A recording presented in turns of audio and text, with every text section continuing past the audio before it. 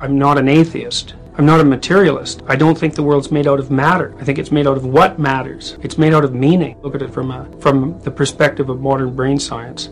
What we orient towards unconsciously, which means what captures our attention, is meaning, and it captures our attention before we know what it is. The brain acts as if the world's made out of information or made out of meaning. Heidegger, for example, German philosopher, was convinced that the world was made out of meaning, essentially, and that people's primary interaction with being was interaction with meaning. And that isn't what modern people think, because they're deeply materialistic. If you go back 400 years or 500 years and you look at what people meant when they said matter, which is what things are made out of. The problem with the standard view of matter is that it doesn't really deal with the fact that matter comes in arrays and in patterns. And the patterns and the arrays, which is sort of lost when you think about atoms, that's where all the action is. That's where the reality is.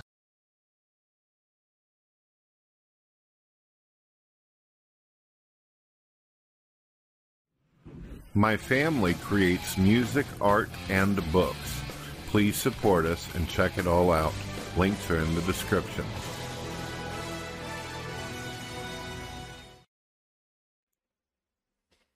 Hello, ladies and gentlemen. My name is Brett Keane from God TV Radio. I hope you're all having a blessed day out there. You know, I have become very disenfranchised and disappointed with this new atheism. For those out there that doesn't know what new atheism means, it means that a whole new generation of atheists ended up coming along after the death of Christopher Hitchens. Now, Christopher Hitchens was a guy I used to enjoy watching. It didn't matter who it was. It didn't matter how much status someone had in society. He was an atheist who had courage. He was more than willing to get out in debates, discussions, and he didn't play games with people. He just went out, he asked questions that he thought were pertinent, important, and he went from there. But a lot of these new atheists, they like to play games. They like to try to personally attack or do ad homs on their opponents or people who are challenging them or questioning them. I've seen so many new atheists rage quit out of debates and discussions, or the debates or discussions never even happen because the atheist will simply say, well, you're a bad person, you're a piece of crap, or accuse someone of a crime or doing something wrong, and then they won't even bother. They'll make up excuses on why it is that the person that is asking them a question or challenging them is just simply not worth their time or valuable enough to do. And I find this kind of nonsense pathetic and boring and dull. I love watching intelligent people actually have a debate and discussion. I don't care if one person thinks that they're more intelligent than the other person. I think whenever it comes to philosophy, theology, science, there should be great deals of discussions going on and talks. I think the problem is for the new atheists is that they haven't been able to present anything new, bring anything new to the table. A lot of the questions that atheists are asking nowadays are questions that have been answered 100,000 times or more by religious people. And not just by religious people in debates of today, but the answers have always been there, whether you look in the Bible and learn to read, or if you just simply go back throughout history. It's as if the non-believer is incapable of coming up with any kind of arguments. And when they do present any arguments, the atheists of the past, they were also and always emotional arguments, such as, why is there evil in the world? Why doesn't God control us on strings? Why doesn't he just remove our free will so we can't do harm to each other? Why is there a hell? Why is there this? Why is there that? All this emotional stuff. Whether you like the concept of hell or not, whether you like the fact that the Bible has it to where God wipes out non-believers and people of other faiths, or even Christians who get out of line or miss the mark, this has nothing to do with whether God actually exists or not. I see Kent Hovind out there, guys like him, who put their phone numbers right out on the screen for everybody. I know whenever I was an atheist, back whenever atheism actually seemed cool and people thought it was actually interesting or valuable enough to look at, Kent Hovind used to offer his phone number out even then. And whenever I was a non-believer, I looked forward to having conversations with Kent Hovind. I had enjoyable discussions with him, and at that time I was pro-evolution.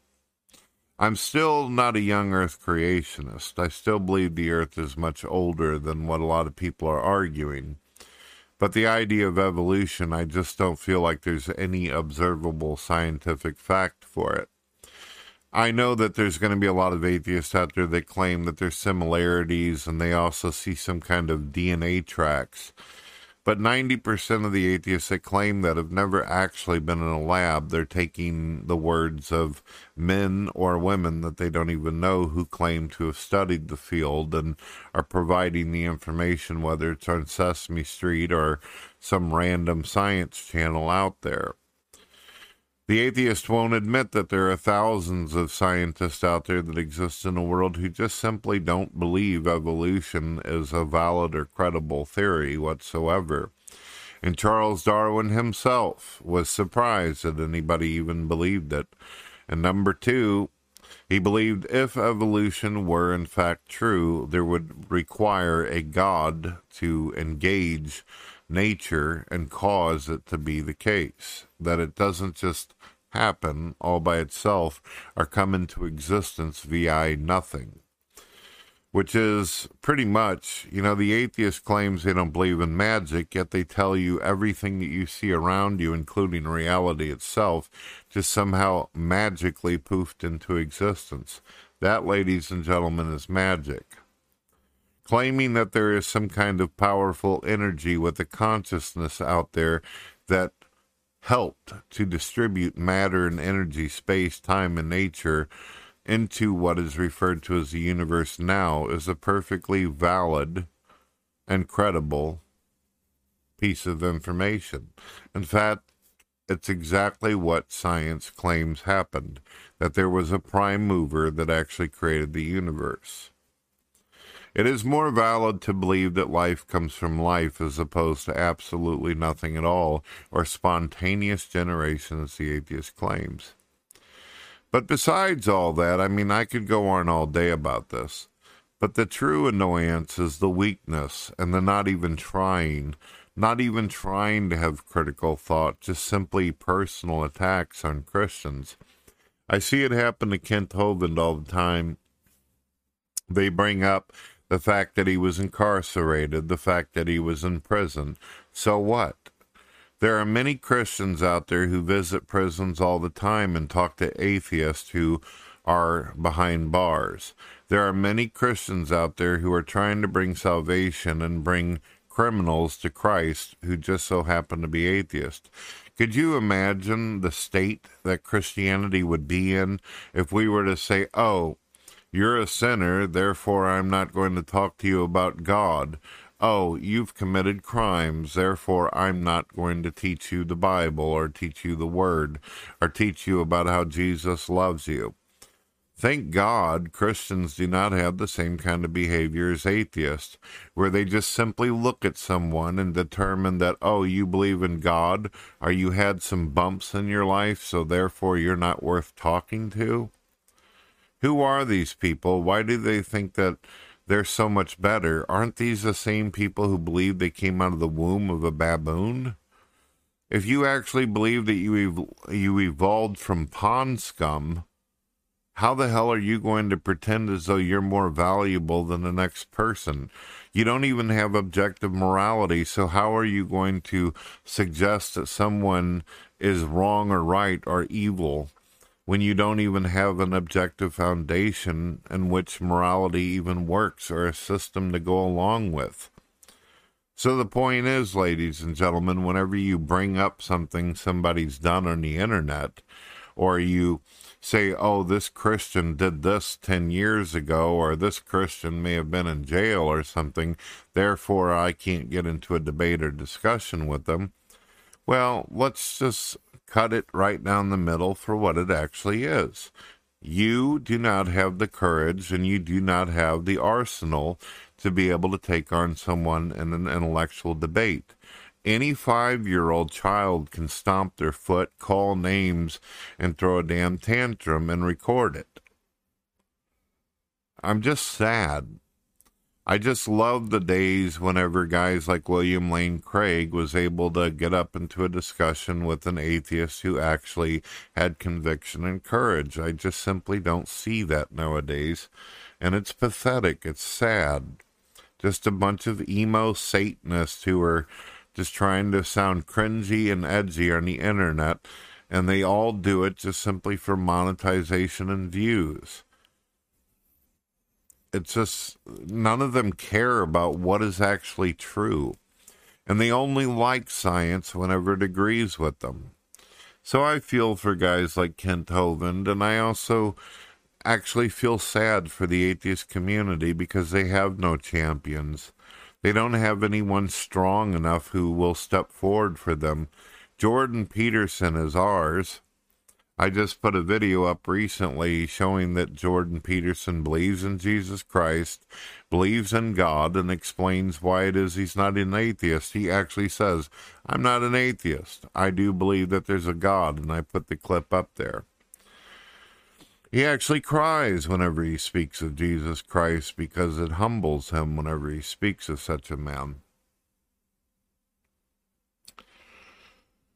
I'm sorry. I warned non-believers a long time ago whenever I was a part of old atheism. I said, look, one of the reasons why Christianity has survived as long as it has, one of the reasons why it is number one, the biggest belief system and faith in the world over all religions, and atheism is so small, is because Christianity has, one, all the tools.